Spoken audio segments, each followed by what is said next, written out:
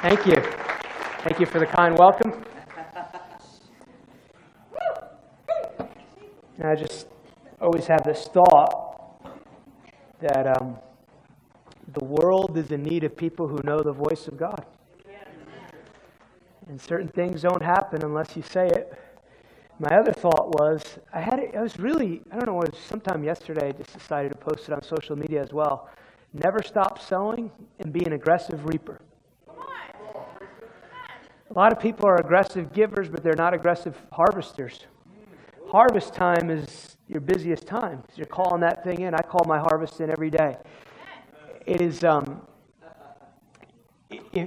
one of the things I'm learning about the Lord is that He's incredibly just, and it would be unjust to go, hey, I'd like you to give sacrificially tonight, and you're going to be on your own for the rest of it. So it's an act of trust in the justice of God. And, giving, we could talk about the heart tonight, but giving has very little to do with the actual amount of what you're called to give. I mean, it does and it doesn't. You should give what the Lord told you to give, because someone is supposed to benefit from the breakthrough in your hand. But the way the kingdom of God is intended to operate, you're actually giving it to the king, and he has no debtors. And you're also his kid. My mom never sent me to school, with junky clothes. So everything you have need of is taken care of. So it's just really this exchange of the kingdom. And then there's this other side, though, where when your mind is still really tapped into this world system thing, and you're constantly, you're looking of what you're going to give according to what you have, then he'll really just put the dial down to deliver you from trusting in what's in your account to trust him. Because in the world system, it's like, oh, I can't do that. Like, I've saved 20 years for this. It's like, no, I want everything. So I can be your everything. And it's a really wonderful adventure. I mean, I just think that the Lord really wants to help us, but if you don't submit to that, you'll still get to heaven. You'll be confused when you get there because everything's nice. And then you'll realize all these years when he was trying to stretch you, he wasn't trying to freak you out.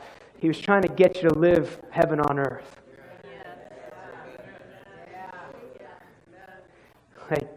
And thank God, I'm convinced there's a deliverance for you when you get to heaven. They're like, some believers are going to get very mad. This ain't right. Send them to deliverance. Because they're going to have to live here for eternity. They're going to get real mad when we show them the house we have for them. So, it's just like, they'll help, they went to a dumb church. So just send them to deliverance so they can at least receive the house they have. Because that's one of the big things in the kingdom. God can't give you something you don't want to receive. So it's like, hey, if you want to take care of yourself, people you're putting pressure on people when you're giving offering messages. No, the pressure's on when you're in the world system. I'm trying to pressure them to do what God wants them to do. The pressure's really on if you're your own source of need. That's where the real pressure is. See, that's where the enemy just twists stuff around, right? Oh, the church trying to get your money. No, God's trying to get you to get into that flow of heaven's economy. That's propaganda. You got to resist propaganda even when you're around the people of God. How many offerings are going to take at Redemption House? How many do you need for breakthrough? So, and I always tell people when I receive an offering, if you don't believe this, you don't have to do anything that I'm telling you to. But what I'm telling you is in the Word of God. I just don't think we can do that. That's the thing. You're thinking about yourself. But it's when you and God, it's really good. Take the whole pressure off, One day I got to stand before Jesus anyway. So, and He's more scary than you. But I'd like to see you get out of trusting your credit card, trusting your payday by tomorrow, getting a loan that you can't really ever afford. You're never going to pay the car off. They're like, they gave us the loan. Yeah, because you're going to be paying for the next 80 years. Americans think in terms of payment. God wants to be your payment plan. So, wasn't planning on it, but I just felt that to encourage you. He really has all the money you'll ever need, and He's not withholding it from you. He's trying to be more than enough. And yes, it will constantly stretch you because He just wants to deliver you of small thinking. But you can trust Him because He's faithful. He'll be faithful even when you want to keep being ignorant. But He'd really like you to receive more than enough for every good work. Pleasure to be with you guys. You are my family. I always feel at home here. And real quick, we have a resource table back there. I encourage you to go back there. I think last year I might have mentioned this. It's by a father in my life, Dale Mask. It's called David Perceived He Was King. It's probably the best book on identity that I've ever read. And I read lots of books on identity because I'm very aware of my issues. So I'm always trying to be proactive in dealing with them. So encourage every leader in this room. And then actually the sequel came out, The Throne of David. Do you know what is really amazing to me is that Jesus one day, no matter what you think is going to happen at the end or anything like that, He's going to sit on the throne of David in Jerusalem, not Washington, D.C. And I'm fascinated that Jesus identifies with a weak man, and He's going to sit on that throne. This is called Leadership and Authority, and I encourage you to get both of these tonight. They're 15. And then this is also a conference I did with him a few years ago. He also opens up some of that on identity. So if you desire that, I encourage you to go back there and buy everything back there. Leaders are readers. If you never read, you'll never grow. I know people who get real spiritual, like, I just read the Bible. Great. You'll get one perspective. Anyway, so I encourage you to read something that will help you. Can you just lift your hands? I come in agreement with that. I do believe it's a night of physical miracles.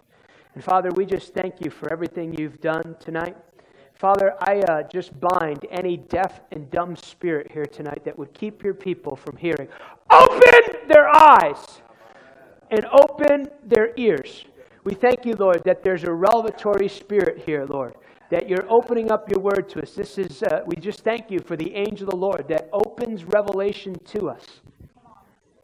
Let it be like those two disciples who walk with You on the road to Emmaus. Father, I ask for words from heaven that shape earth. Without You, I can't do anything, but with You, I can do all things. We thank You in advance for miracles.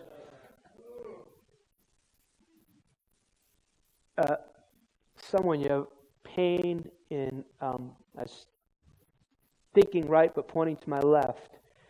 You have a pain. Actually, both your shoulders, just be healed. The Lord heals you right now.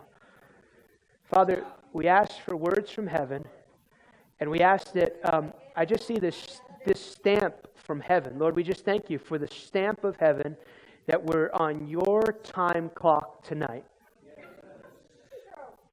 And we also just call things be not as though they are, because they will be. We thank You, Lord, for tonight. In Jesus' name, amen. I'm going to begin, I think, part one tonight. I think, because you just never know. Sometimes you think you know something, and then you don't really know. So Luke chapter 1, if you have your Bibles. And this is going to be fun for me because the Lord is opening up a subject to me, and I'm finally having some language for it. But Luke chapter 1, verse 5. There was in the days of Herod, a king of Judah, a certain priest named Zacharias of the division of Abijah, was his wife, was of the daughters of Aaron. Her name was Elizabeth, and they were both they were both righteous before God, walking in all the commandments and ordinances of the Lord and blameless. We'll look at that in a minute. It's really important. But they had no child because Elizabeth was barren. They were both well advanced in years. So it was while he was serving as the priest before God in the order of division according to the custom of the priesthood, his lot fell to burn incense when he went into the temple of the Lord. And the whole multitude of the people was praying outside at the hour of incense. And the angel of the Lord appeared to him, standing on the right side of the altar of incense. And when Zacharias saw him, he was troubled, and fear fell upon him. And the angel said, "Do not be afraid, Zacharias, for your prayer is heard." That's also really important. "And your wife will bear a son, and you shall call his name John. And you will have joy and gladness. And you will have joy and gladness, and many will rejoice at his birth." Notice here, he's giving them a good message. "For he will be great in the sight of the Lord. He shall neither drink wine nor strong drink." That means he was evangelical. He will also be filled with the Holy Spirit, even from his mother's womb, and he will turn many from the children of Israel to the Lord their God. He will also go before him in the spirit and the power of Elijah to turn the hearts of the fathers to the children, to the disobedient to the wisdom, and to make ready the people prepared for the Lord. Verse 18, "And Zacharias said to the angel, 'How shall I know this? For I am an old man, and my wife is well advanced in years.' And the angel answered and said, 'I am Gabriel, who stands in the presence of God, and was sent to speak to you and bring to you glad tidings. But behold, you will be made to be mute and not able to speak in these days. These things take place because you did not believe my words, which will be fulfilled in their own time.' And the people waited for Zacharias and marveled that he lingered so long in the temple." So they were Pentecostal also. And they stayed a long time. The Baptists had already left. But when he came out, he could not speak to them. Then they perceived he had a vision in the temple, for he had beckoned to them and remained speechless. So it was, as the days of his service were completed, he departed, went his own house. Now after those days, his wife Elizabeth was conceived, and she hid herself 5 months, saying," just as a thought, if you're going to come tomorrow, and hopefully we will get to part 2, it was necessary to have a John before there was a Jesus. So that's just a minor point. But let's look at the background of Zacharias. Zacharias, he's obviously a priest. He's married to Elizabeth. He's descendant of Aaron, and these are an elderly couple, and they live in Judah. Zacharias means God remembered. That's important to the story because when you name something in Scripture, or the Jews knew this, when they were naming a child, they were actually prophesying their identity. That's why it's important to know what your name means, because God is prophesying your identity. When you name something, you prophetically call the characteristics that God has intended that to be something. So you got to remember, God, his name is actually God remembered. He knew that. So here's what's really interesting. Zacharias, we see that he is righteous, he's in right standing before the Lord, and notice the angel too, it's really interesting. He says, "I've heard your prayer." However, Zacharias has forgotten his identity, and he's failed to understand the nature and the character of God. This is really interesting. He's actually asking God for something he doesn't have the faith to receive. It's really interesting to me. Here's the other part, because it says he was serving. He's serving on the outside. He is doing, this bothers me when this happens. Excuse me. He is serving and he is doing everything correct on the outside. He is doing what God asked him to do, but on the inside, something is shifted that causes him to have an inability to receive from the Lord what God is asking of him.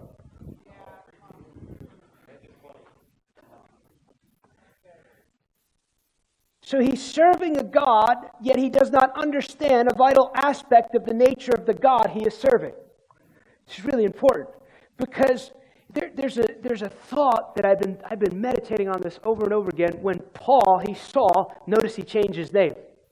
He needed a change in name because he was prophesying the new nature. the Holy Spirit knocks him down. Because the Holy Spirit's a gentleman, right? And we just make up a bunch of stuff to make people feel comfortable, It's amazing. It's amazing to me. Jesus casts out demons, and now like many Western churches, come and be comfortable. Come and be comfortable with your demons. The rest of us are bringing demons too, so you'll be right at home. It gets real quiet when you say that. It's true. Yeah, it's another thing. People anyway. There's so much weird intellectual stuff in America today. I heard one Spirit-filled pastor say, when you get mature, you don't need tongues. Your mama. No, he goes, when you get mature, you don't need tongues anymore. I said, yeah, I need them. I guess Paul wasn't mature yet. But Paul gets knocked down, and Jesus speaks to him. He goes, why are you persecuting me? That's really interesting. You know why it's really interesting? Because Jesus is not on the earth. But apparently, when you mess with Jesus' kids, it's like you're touching him. But the obligation there is this. You're walking around and you're supposed to look like him. So when you don't understand him, you misrepresent him. You say, I love the Lord. And people are like, I don't want to love the Lord like that. Because when they're looking at you, they should see the face of Jesus.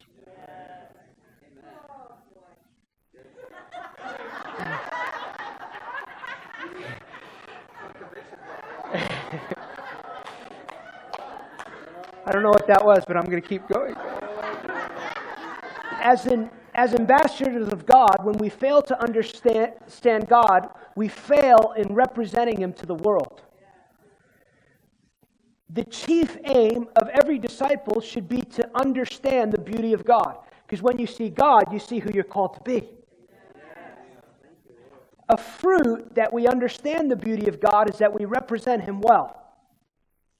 On the outside, he continues to perform his priestly duties, but within his heart are issues that define how God will relate to him. Now, this is a good part of the story. God doesn't throw him away and still fulfills his purpose, but he's got to deal with him at a certain level. Hopefully tomorrow you'll see Mary asks a question and she gets to talk. He's dealing with people at different levels. It's a wonderful thing to walk with God, but the sort of closer you get to him, the scarier it gets, because the responsibility becomes higher. Like Moses hits that rock and he goes, you're not going in, but they're going to go in. He's like, I'm leading, I'm on the prophet. He goes, I know, but I'm holding you higher responsibility. So I had this thought this week when I was looking this over.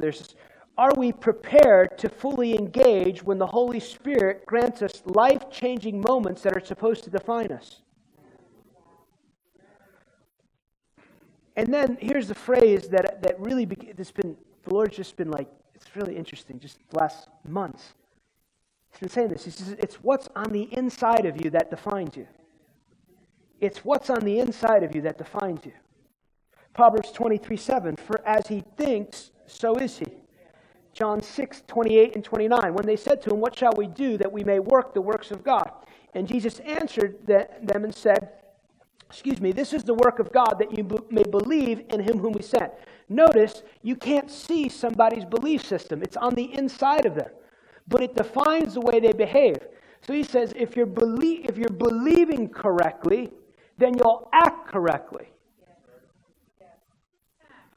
Mark 16. These signs will follow. Notice he doesn't say those that go to the school of healing and impartation, those that get prayed for 8 times, those that believe. The signs follow that you believe. And it leads us also to something that I don't think is talked about much, and it's this, that biblically, the heart, and as I sometimes the Lord just really confirmed, I don't know if you realize how many times he said heart today. In the Bible, the heart is referenced 114 times. It's talking about the human heart. It most rarely ever actually talks about your organ. But biblically speaking, the heart is where you make decisions of acting and willing and determining choice. The heart is the center of decisions. It's where conversion takes place. The heart's function as the source of thought and reflections is intellectual in its capacities. Heart, I missed this part of it to define this. Heart is the center. That's why it says, out of your belly will flow rivers of living water, because you think from here, not from here. Your intellect only follows what it believes in here. The heart's function as a source of thought and reflections, its intellectual capacities. To hold truth in one's heart is to understand it fully in a way that will impact one's life. Conversely, when people do not take something to heart, they fail to understand it in a manner that actually makes a difference in their life. And this is a really big deal, because a lot of believers have intellectual agreements about ideas about God, but never have fully grasped it or experienced it deep within their heart. The heart provides wisdom to rule justly and wisely. All these are scriptural reference. And discerns good and evil. In Luke's story, which we'll hopefully look at tomorrow, maybe.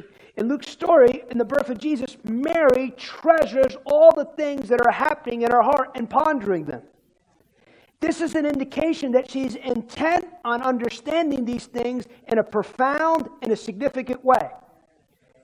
It's the seed of understanding. Why did he say? Paul says, when he talks in 2 Corinthians, he doesn't say it's blinded their mind. He says it's blinded their hearts. Acts 2, they were what? They weren't cut to the mind, they were cut to the heart. A matter of the heart is a spiritual matter, not a physical or literal one. In Jesus' parable of the sower, the word of God is sown, what? In a heart. He says in John that out of the believer's heart will flow rivers of living water. Ephesians 3, he speaks of Christ dwelling in our hearts through faith. So our heart is what defines our behavior. Our behavior defines the fruit that we will produce upon the earth. The goal of I know this is simple, but I want to hopefully look at something here in a minute that's really interesting to me. The goal of the Father, Son, and Holy Spirit is to make us like Jesus. If you look at some of the stories, especially what we're going to look at one here, the woman with the issue of blood, I always picture myself receiving from Jesus in that way. However, I've been seeing it from a different perspective over the last few months, and it's this, that Jesus is fully God and fully man. So when she reaches out, she's reaching out to Jesus, the Son of Man. And when she touches Jesus, the Son of Man, what is on the inside of him is what she receives. I always like the mistake testimonies. I was in Texas a few weeks ago. Quite honestly, I was tired, and this lady came up to me. I guess she was pushing through, and I was on my way out. You know, most people had left for the night because I went long. I've been known to do that. Yeah, the three over there and the other like, I'm tired already. But, and she goes, she's just pray for me. And she comes up to me and she goes, my ear, I don't know how many years, I couldn't hear out of it, but when you pray, I was prophesying over it, just like her, the other, she's like, it opened up. And I saw Jesus walk right between you, and Jesus just opened my ear. It's what's on the inside of you. Come on. Yeah. Come on. So look at Matthew 9. And suddenly, verse 20, a woman who had a flow of blood for 12 years came from behind and touched the hem of his garment. This is New King James. For she said to herself, the King James I really like, because she says this, for she said within herself. She already saw it. We'll look at here in a minute. Your heart has eyes.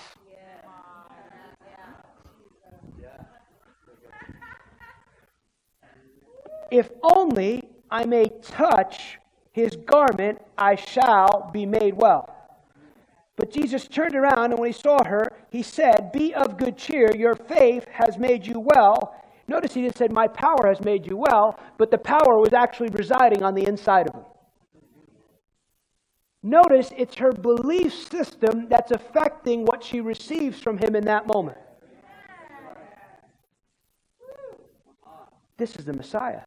There's no way I'm going to touch him and not be made whole.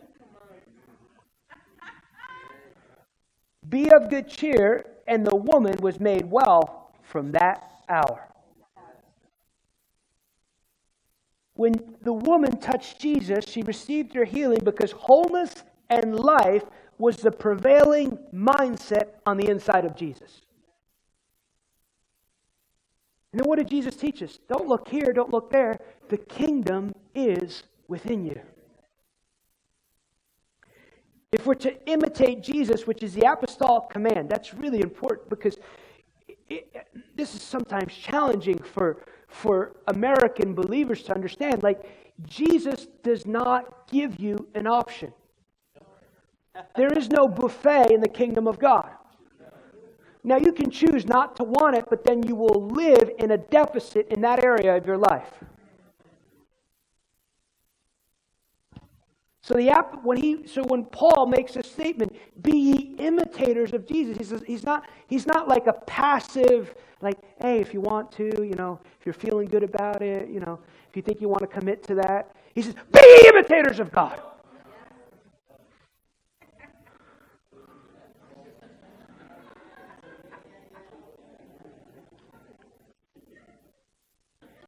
And here's what I've learned.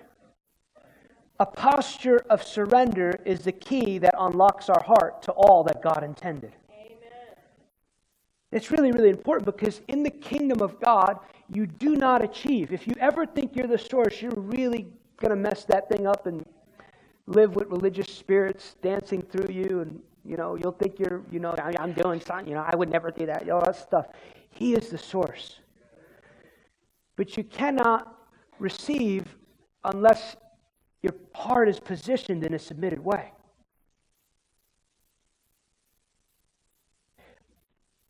A posture of surrender is the posture of the heart. Here's the example that Jesus set for us. How many know that Jesus was exactly like us and that he could choose what he wanted to do? That aspect of Jesus is one of the most beautiful things I could ever think of. Because if there was anyone who could have just I'm done with this. Peter's still cussing, Judas is still in money, he doesn't want deliverance, and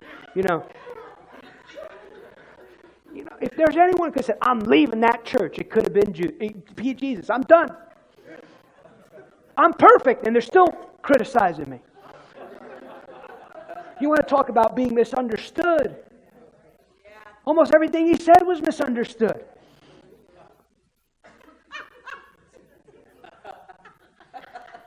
So he's got a free choice. He's just like Adam in that way. But he goes, this is what he says. This is his confession. My food is to do the will of him who sent me and finish his work. What's he opening up to us? A lot is talked about the mind of Christ, but he's opening this up right here. Let this mind be in you, which was also in Christ Jesus. Father, you are my source of all strength. And I am not here on my own. You've sent me as a sent one. So he likens it to food. Can't walk this earth without food. So he realizes his greatest joy on walking his ministry on earth is to do everything the Father asked him to do. There was no other options there.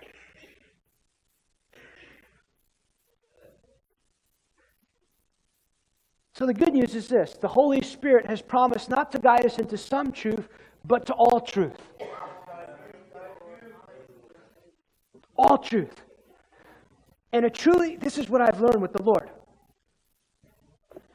Okay, I don't normally share things like this, but a few months ago, I was flying somewhere in the middle of the country. I think I was flying home from somewhere. I was kind of tired.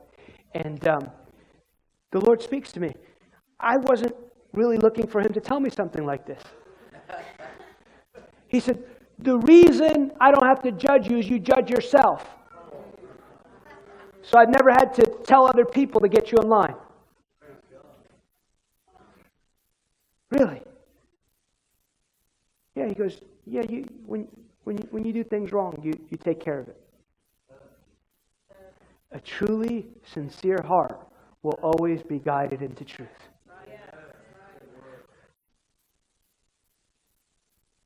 However, when He, the Spirit of truth, has come, He will guide you into all truth. He will not speak of His own authority, but whatever He hears, He will speak. And then here's the prophetic nature of that. He will tell you things to come. Notice He doesn't say, I'm going to tell the prophets only. I'm going to tell every believer things to come because I want you to shape the future of the earth. What's really important about this is how God reveals truth to us. And this is also, I keep doing this, but it's okay. Double knot. Thank you.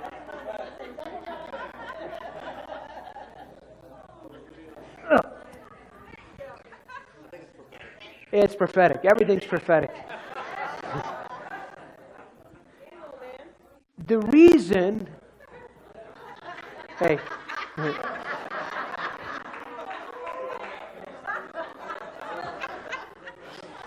the reason, now let's focus back. The reason a correctly postured heart is so important is this.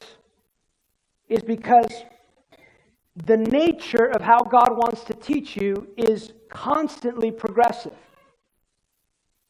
There's a very interesting exchange that's fascinated me for a number of years now in Mark 2.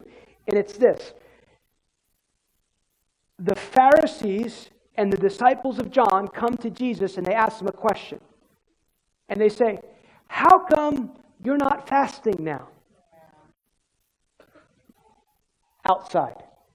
Do you know the Lord spoke to me years ago? He said, only you and I will ever know if you're actually doing what I've called you to do. Because there'll come a time, there's such favor on your life, money will happen, open doors will happen, opportunities will happen, books are going to happen, but only you and I will ever know if you're doing what I actually told you to do. You have to ask yourself why you do what you do. Not just what you're doing, but why you do what you do. It's really important. Because on the day of judgment, you don't just get judged for what you did, you get judged for the motive of it. That means even if you did that meeting with 10,000 people, but you did it to show off your gifts, even if people got saved. See, we spiritualize everything. People got saved. And God's going, I never asked you to do it. But you have an anointing for finances on your life, so I gave you the money to do it. You misused what I asked you to do. He's a good father, so He's not going to stop you at every turn. He will sometimes. That'll save you a lot of energy of doing things you were never called to do. Some people are so tired. Well, maybe you're doing some things God never called you to do. That was a side rabbit there. But they asked him this question, why aren't you fasting? He goes, can the friends of the bridegroom fast while the bridegroom is with them? And then he gives that famous line, no one puts new wine into old wineskins. It's not a teaching again. We can all hopefully agree that fasting is a right New Testament practice. But a right New Testament practice incongruent to what God is emphasizing is wrong in that season.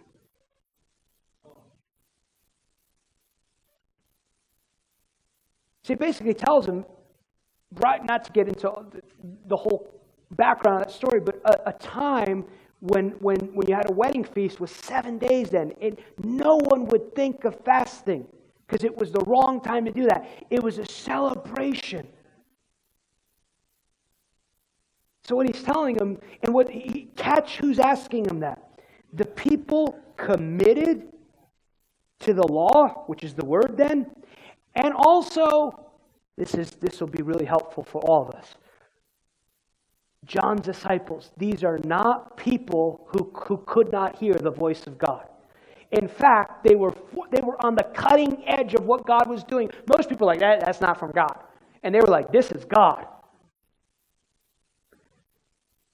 Humility. In one season, they're nailing it. Got it. We're with God. We're in the revival right now. In the next season, they are doing things completely incongruent to what God is doing in the earth. But watch the nature of truth. He says, no one puts new wine into old wineskins. Notice he doesn't say the old wine is obsolete. The new wine goes with the old wine in a new wineskin. The wineskin is your ability and your mind to receive truth upon truth upon truth. That's part of our problem, especially in some charismatic circles, because they want to throw out the old wine. They got a revelation of grace, but they don't got a full revelation of who God is. And they're filtering everything through one lens, and when you filter everything through one lens and think you're the man, you're in real trouble. Now catch the full extent of that, though. This is the reason why it's so important, though, that you keep the foot down on allowing God to grow you in truth. Because where you cease to grow, and there may be things that you emphasize your whole ministry, your whole life, your whole thing, that's not what I'm saying. But where you cease to grow in truth, what happens? Some of them do turn later. But Judaism as a whole didn't advance into receiving the truth of Jesus as the Messiah. So Judaism as a whole, right now on the earth, except for Messianic Judaism, which receives Jesus, is completely obsolete. So you will be completely obsolete unless you are going from faith to faith and glory to glory and in the river and in the flow of constantly receiving truth upon truth upon truth upon truth upon truth upon truth upon truth. There's a reason that even if you go to Toronto today, they are not singing, Lord, let your glory fall here. Let it go far from here to the... That's what he sang in 95. They're singing a different sound because it's a different season. So the nature of truth is that God reveals to us truth in degrees. Truth is based upon the knowledge of God. What reveals the knowledge of God to us is the spirit of revelation, which is a work of the Holy Spirit. The reason revelation is so important, when I'm talking about revelation, obviously doesn't go beyond the Word of God. No, it is worth saying. Because people are like, I don't know if this is in the Scripture. Then sit down. Until you figure it out. I'm serious. Revelation is so critical. God tells us, right? Without prophetic insight, the people of God perish. That's where we can get into doing dead religious works that we did 10 years ago because God still showed up. When there's not revelation, increase, understanding. It's gotten very quiet, but I'm right. Revelation gives us understanding of the knowledge of God and is the foundation for understanding the kingdom of God. Look at Matthew 16.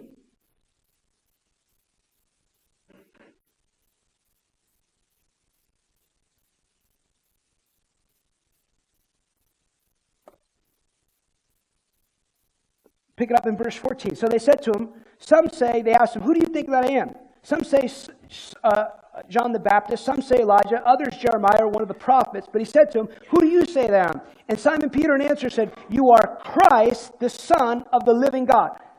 So he's got a revelation there. And Jesus answered him and said, blessed are you, Simon Bar-Jonah, for flesh and blood has not revealed this to you, but my Father who is in heaven. So he said, the intellect can't reveal, but this is revealed knowledge to you. And this is what he said. And I also say to you, you are Peter, and on this rock I will build my church. So what's he saying? Yes, he's saying on the statement he just made, but let's bring it a further point. On revelation is how I build my church. Without revelation, I can't build my church. Without the spirit of understanding coming to my people, they can't see what I want them to see.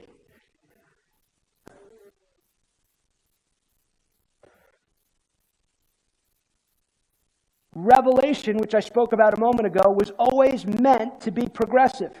Without progression, you will cease to be relevant. It doesn't mean you won't have any fruit, because biblical principles will always work in your life, but you won't be going down.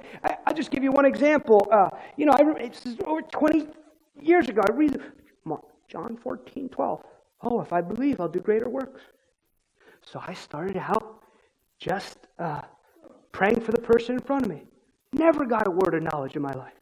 And I started learning about words of knowledge. What am I doing? I'm learning truth, and then God is unwrapping it for me. But you also have to act on it. That's one area. Another area was, I talked about a minute, economic systems. He said, the Lord spoke to me. I didn't grow up poor, thank God. And, my parents were blessed of the Lord, but they were givers. My mom taught me how to be a giver at an early age. I'm praying one day, and the Lord speaks to me. He said, your grandfather, my grandfather was a preacher, was an amazing man and preacher of the gospel. But he never broke the spirit of poverty off his ministry. And I'm going to teach you how to break the spirit of poverty through radical generosity. Revelation. Now I got to begin to act on that. And as you go down that path, he begins to reveal truth to you and understanding, but he's never finished. And humility has to be a core value of your life, the ability to let other people speak into your life. Look at Ephesians 1. This is what he prays. Therefore, also after I heard of your faith in the Lord Jesus, Ephesians 1, and your love for all saints, do not cease to give thanks, making mention of you in my prayers, that the God of our Lord Jesus Christ, the Father of glory, may give you the spirit of wisdom and revelation and the knowledge of him. And then what did Peter say? Notice the apostolic commands. Grow in the knowledge of God. Don't grow in what Fox News says. Definitely don't grow in what Bernie says. America's a great country when you can write a book about systems that don't work and become a millionaire. God bless that man. Think about the irony of that. He goes, I'm a millionaire. I made $1 million about writing a book about something that doesn't work. And I want you to pay more taxes, but I won't pay until I make a law that says you should do it. The knowledge of God. That the eyes, now the older manuscripts of this, it actually says that the eyes of your heart would be enlightened, that you may know what is the hope of your calling, what is the riches of his glorious inheritance in the saints, and what is the exceeding greatness of his power towards us who believe, according to the working of his mighty power. Enlighten means to quicken in faculty of vision, to enable you to see more clearly. I want to suggest to you that he would not pray this prayer if it wasn't possible for you to have eyes and ears to see, and you can be looking at something but not perceive what's there.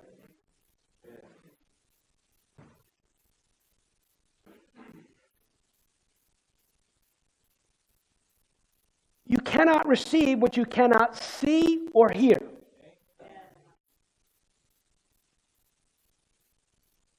Jesus performs the miracle of the loaves and the fishes, correct? He says, we're going to go to the other side. Gets a storm, they go nuts. Like, ah! And this is what he tells them. For they had not understood about the loaves and the fishes because their heart was hardened. They couldn't understand, even though he's moving right in front of them. He is actually giving them revelation of who he is. And they're watching him do it, but they can't understand because their heart is not positioned correctly. So you can be watching something, but with your heart not positioned correctly, you will not perceive what's taking place. I know that's a really strong word, but it's absolutely true.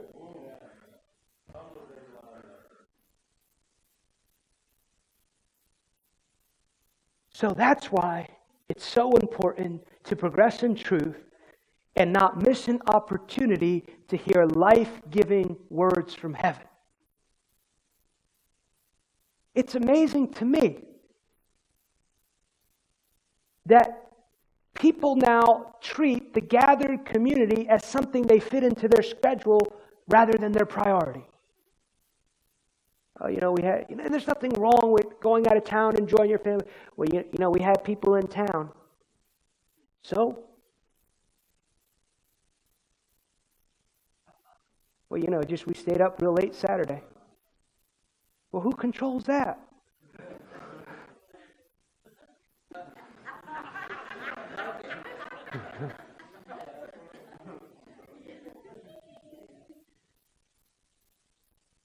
So here's a question that's important. Have you made a decisive decision to allow kingdom truth to penetrate every part of your life? And have you made opportunities for yourself to hear?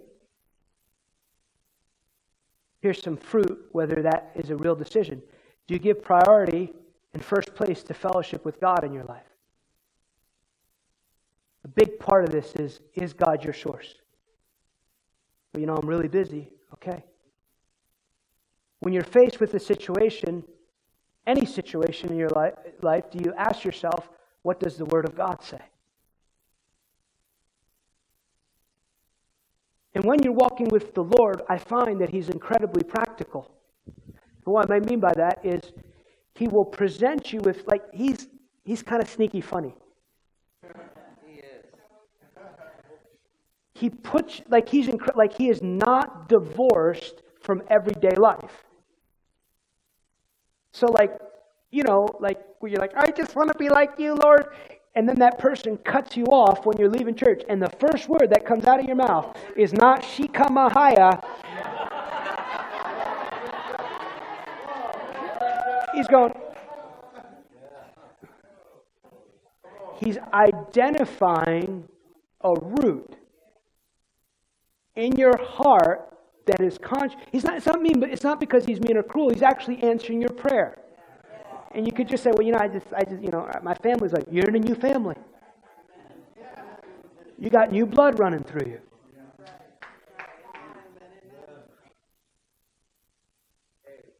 So he will allow situations in your life. I remember years ago, I was flying from New York to somewhere in the Caribbean. It was really early in the morning, and the lady at the counter there was not very kind to me, so I returned the favor. And I walked away. I remember walking away from the counter, and I realized something is wrong. Not wrong with them. Something's wrong with me. So I repented to the Lord. I remember getting home. I couldn't wait. I called my friend. See, it's good to have friends. You got to ask yourself, if you don't have anyone you can confide in or grow in, you got to ask yourself what's going on there too.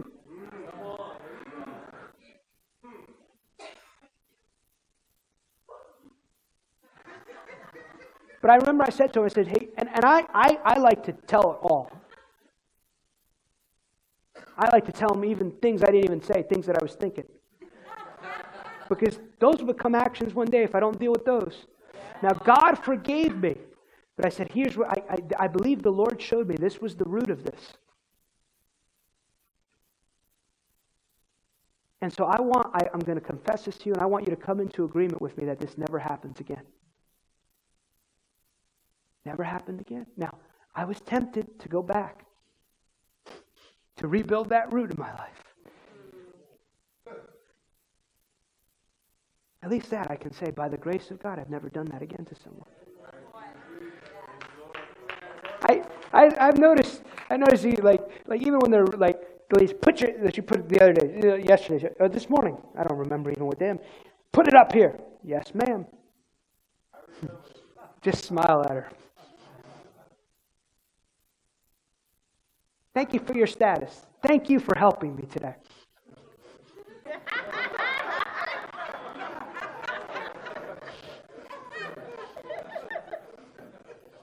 I don't know. Apparently they don't pay Delta people enough. I don't know what's going on there.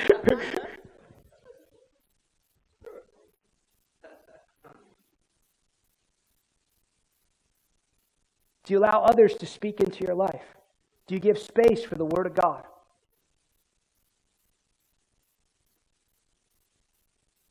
It's one of the things I'm really learning these days. Just be open. You like one of those, like, I'm good. No, you're not. No, you're not.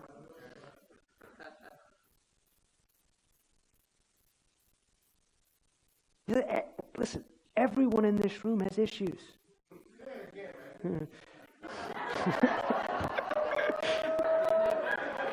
No.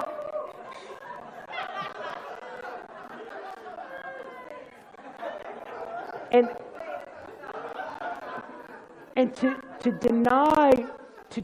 deny your issues does you no good. It's not like the Father, Son, and Holy Spirit are like, oh yeah, that's right, they don't have any issues. And you don't go, I'm not talking about like going around like trying to find no, that's what I'm talking. You walk with the Lord. He'll start going, hey, I need you to adjust here, I need you to adjust here, I need you to adjust here.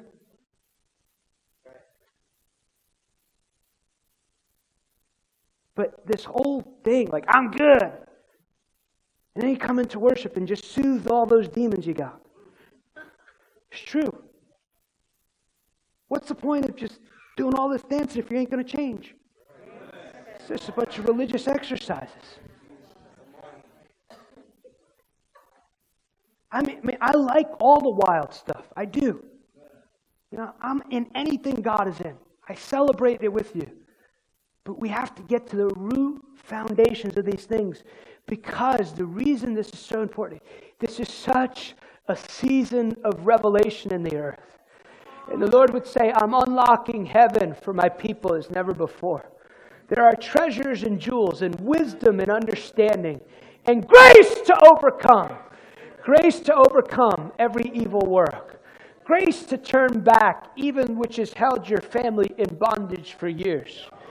So the Lord would say, I'm unlocking your ears even tonight to hear and to see and to perceive so that you may advance. But you must step in, says the Lord, to grace to position your heart correctly. For though you can be inside of a door, you can fail to see what I put inside that door for you. But the Lord would say, there is a liberating grace here tonight to hear and to perceive and to walk with me in a new cadence. I see, like 6 months ago, it was like the Lion of the tribe of Judah roared in this community. And it lifted things up. Caused some, it was like a Holy Spirit tornado. And some would say, what just happened here? But the Lord said, I released a tornado to expose what needed to be built firm in the foundation. I want to build this house, says the Lord, for the long haul. I don't want it to be a shooting star. Kamasika. For the Lord says there's been many who have tried to build, and they heard correctly to build, but the foundation wasn't built correctly. And they lost heart, or some even gave in to religious systems of man. And though the crowd came, it wasn't what I intended. And so the Lord would say, this is a house of deep foundations. This is a house where I want to build strong. This is a house that I want to build for generation to generation, from glory to glory. And so the Lord says, even tonight, I'm opening a door into a strengthening season, a building season, but a season where you make sure the foundation is postured correctly.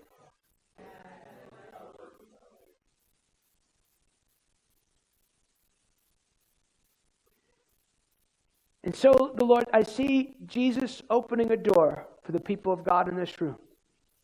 For have I not said the entrance of my word brings light? And so the Lord says, the word of the Lord is going to come as never before. It's going to come on this holy platform. It's going to come through the people of God. It's going to come through many men and women of God. And so the Lord says, listen, hear, and perceive correctly. And the Lord says, I see it's like your ears are being popped to hear as never before. So there is a release of the spirit of wisdom and revelation, says the Lord.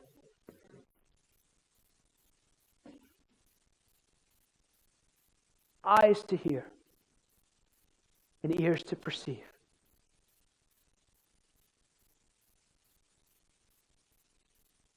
For the understanding that I want to give my people in this house, I want it to be unprecedented. For truly you are a forerunner house. And the Lord says, don't give in to that pressure to be tame, because you're a wild stallion. But wild stallion, says the Lord, with firm foundations. The Lord says not wild and weird, wild with firm foundations. Wild and also knowing where you're going. So the Lord says, I want to give you understanding of the next 10 to 12 years of the future of this house. And the way you position yourself, the Lord says, in this season will determine your ability to build correctly.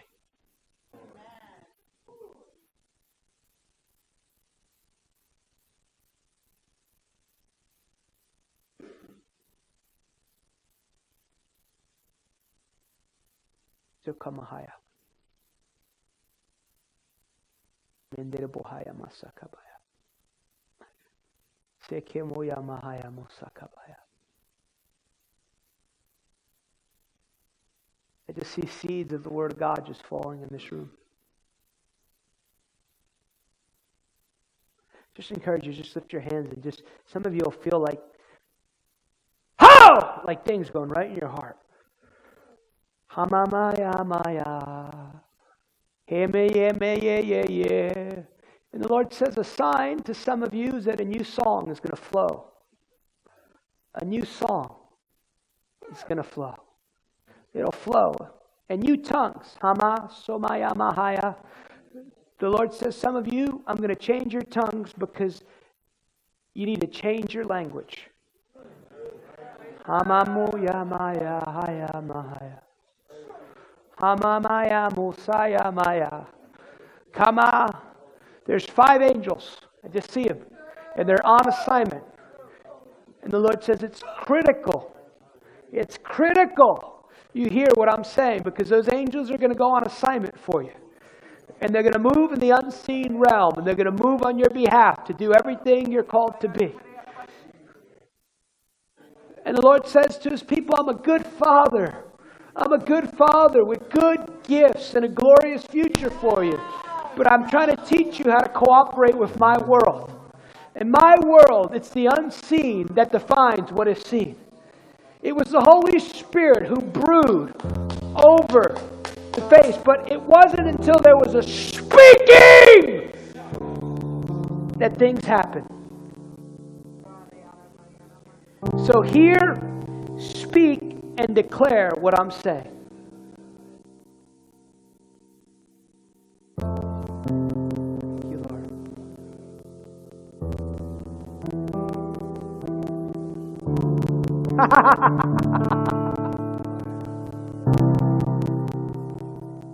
I just keep seeing seeds of the Word of God just fall.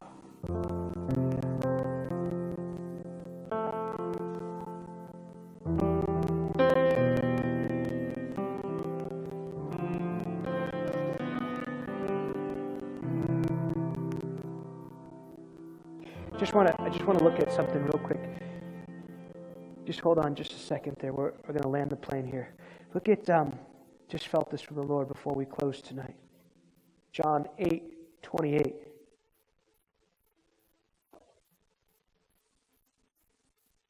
I'm telling you, there's an unprecedented spirit of revelation in the earth in this season. John 8:28. When you lift up the Son of Man, then you will know that I am He, and that I do nothing of myself. But as my Father has taught me, I speak these things. And the reason I said that is because there's a premium on what the people of God are speaking. But obviously, it's not just anything we want to say.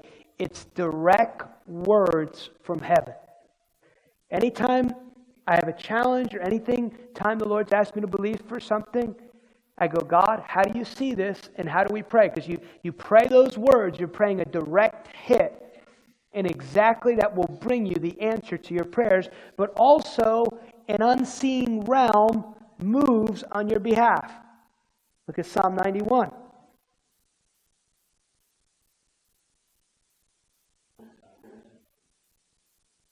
Verse 9, because you've made the Lord, who is your refuge, even the Most High, your dwelling place. What's that talk about? You prioritize being a friend of God. No evil will befall you. No evil will befall you. No evil will befall you. No plague come near your dwelling.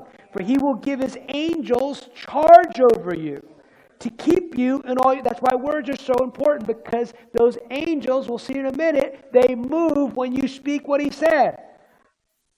Some people's angels don't have anything to do.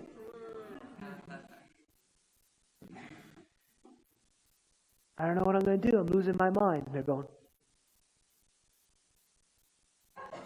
They're giving you the stinky face and you don't even know it.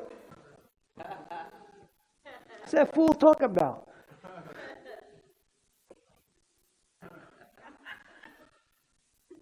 It's true. Oh, things are, I just feel so overwhelmed. And little demons love those words. Because they'll help you be overwhelmed. Psalm 103. We will close here. Thank you, Lord.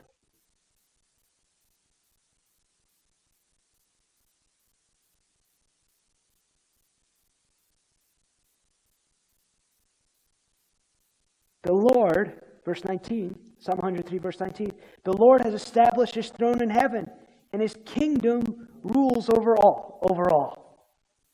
I love that. I love that song. You have no rivals. You have no equals. Bless the Lord, you His angels, who excel in strength, who do His word, heeding the voice of His word. When you speak God's word, they don't know if it's God or you. They just know that's the word of God, and I got to do what the word of God tells me to do. Same thing. So there's a premium. I want to say to you, there's not anything you're facing tonight that God has not made provision for you to overcome. I was thinking of this phrase, the world, I don't know where it started in the world. Yeah, it's not what you know, it's who you know. Think about who you know. You're in business with the Father, the Son, and Holy Spirit. And you can also break free of that shame, guilt thing. The love of God is a declaration of who God is, not who you is. It's who He can be for you. You're like, oh, I've messed up a lot. I know He works with really messed up people. Like, I've had 4 marriages. I know He works with that too. I've been tormented my whole life. He works for that too. And one of the keys, I will. But one of the keys is to receive what He's saying in that moment so you can progress. Thank you, Lord. I just feel this from the Lord. For some of you, quite honestly, it might be actually just showing up every Sunday.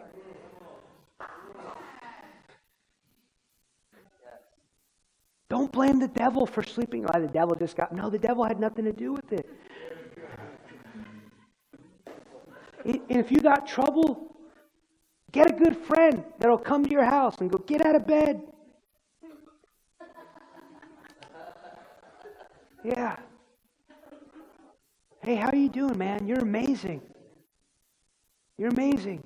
You don't need to be smoking cigarettes. God can help you with that.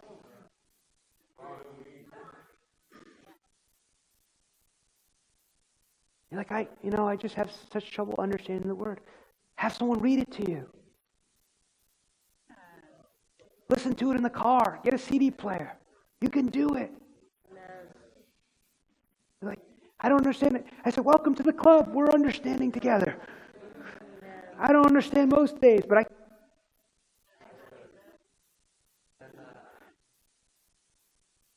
But you can. You can.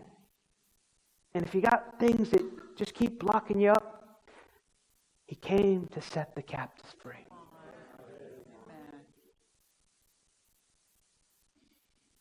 Get your blind eyes open. The enemy loves keeping people blind. Don't let him keep you in that shame, guilt thing. God doesn't do that. People do that. Your mom might do that. She's well-meaning, but you don't have to live under that yoke. Shame and guilt are nasty things. You're like, I really messed up this week. I just feel embarrassed to show up. No, you need to be here. Keep getting up. Keep getting up. Jesus has got His arms wide open. I'm here to help you. You're like, well, I messed up again. I'm here to help. I keep making vows I can't keep. I said, that's the problem. You keep making the vows. But I can help you. I'm here for you. The gospel in its purest form is God extended to man in all their weakness. To bind up the brokenhearted. To set liberty those who are captive. Addiction, He'll set you free. Your mind will set you free. Poverty, He'll set you free. It's all really good news. Receive this word tonight. If you receive it, just lift your hands. Father, thank you because you're kind. Thank you because you're good. And thank you because your mercy endures forever.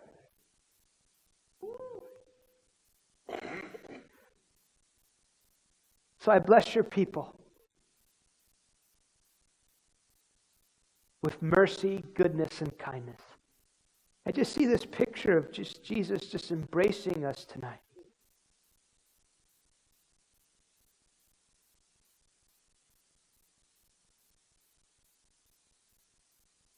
It's a beautiful picture. I just see Jesus. He's standing like right with me, and his just arms are wide open.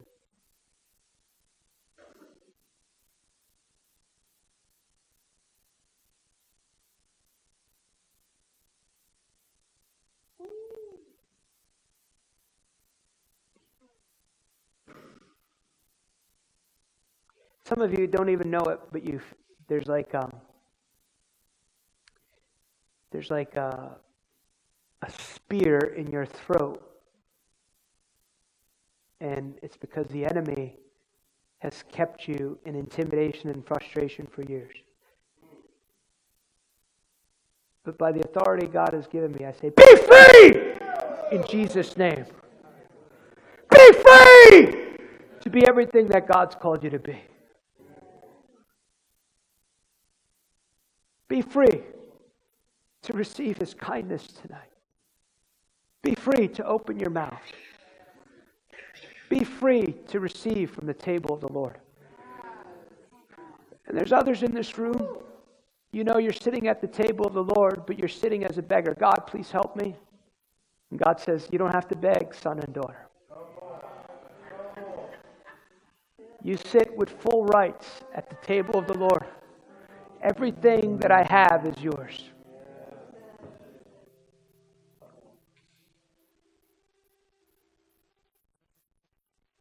Some of you, it's going to feel like a string being pulled from heaven. You don't even know you think towards God like that. But by the authority God has given me, I say be free! Whoa. Be free of wrong identity.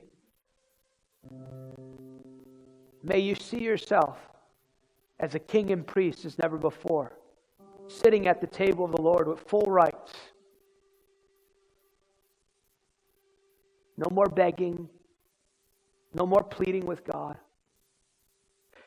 I heard this in my spirit. Somebody just said maybe a few days ago, God, if you'll just help me with this. He said, I'll help you. But the word of the Lord says you have to do what He asks you to do. Hama soya bahai. That's actually for more than one of you.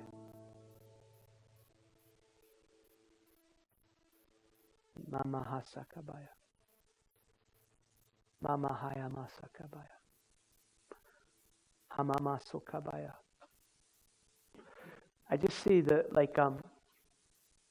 Spirit of God just moving like a snake. Not a bad snake, it's a good snake. That's just how I picture it. It's like moving through this auditorium and it's healing bodies. Arthritis be healed. I believe somebody's got a condition in your right eye. The Lord Jesus heals you. Right shoulder be healed. Someone in this room, you are overwhelmed with confusion. Peace to you in Jesus' name. Be free of confusion. Someone else, a woman in this room, you have felt betrayed. And it's like you've given it to the Lord, but it feels like there's like this knife in your heart. And I actually see the hand of Jesus put His hand on your knife, on your heart, and you'll feel fire! And as that hand goes on your heart, it dissolves that it felt like it stabbed you right in there. It felt like it had been stuck there at least 7 years. And I say, be free tonight in Jesus' name. Be free. Be free. Be free. Some of you will feel like oil on your head because a new season of spirit of wisdom and revelation is unlocking to you. Dave, I see this angel to your right. It's got this big scroll. And it's putting this, he's putting this scroll in your mouth. And wisdom and understanding are your portion as never before. It's going to be accelerated. The Lord says, mark this day in the next 3 months. It'll be accelerated as never before. And I'm going to give you understanding for Redemption House, for your life, for your family. And the Lord says, for this region. The Lord says, I want you to think regionally and apostolically from this day forward. Now, if you receive what God's doing in this room, I just encourage you to stand right here because I just see oil just falling. Just lift your hands, just receive. Some of you will feel like fire. Some of you feel fire on your feet because it'll feel, it's a sign to you that fire. Yeah, just stand on your feet. There's just oil.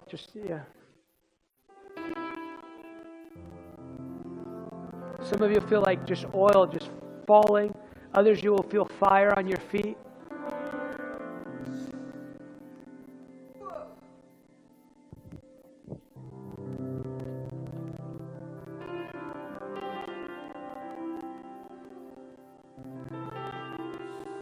I'm telling you, there's an impartation right now.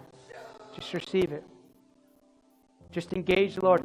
I feel like the Lord just wants, from your own heart, just however you need to do that, even words that come out of your mouth. Lord, I position myself from this day forward to receive everything you have to tell me.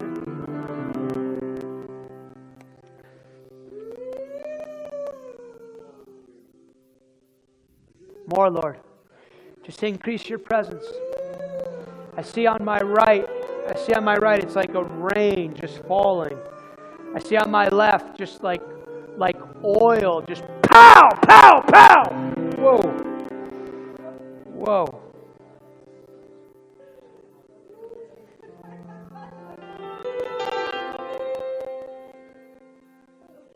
Some of you, I just see the angel of the Lord just lifting off burdens and weights. He said to cast all your burden on Him, for He cares for you.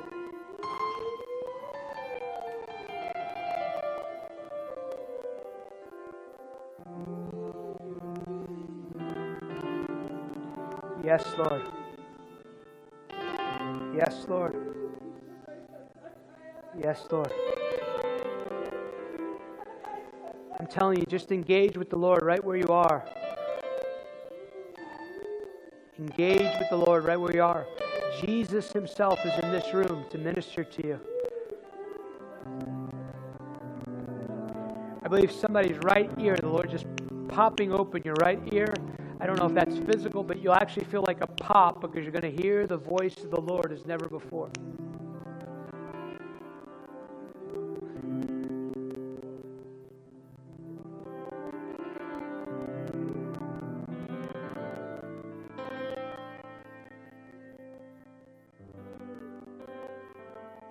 It's on? Yeah.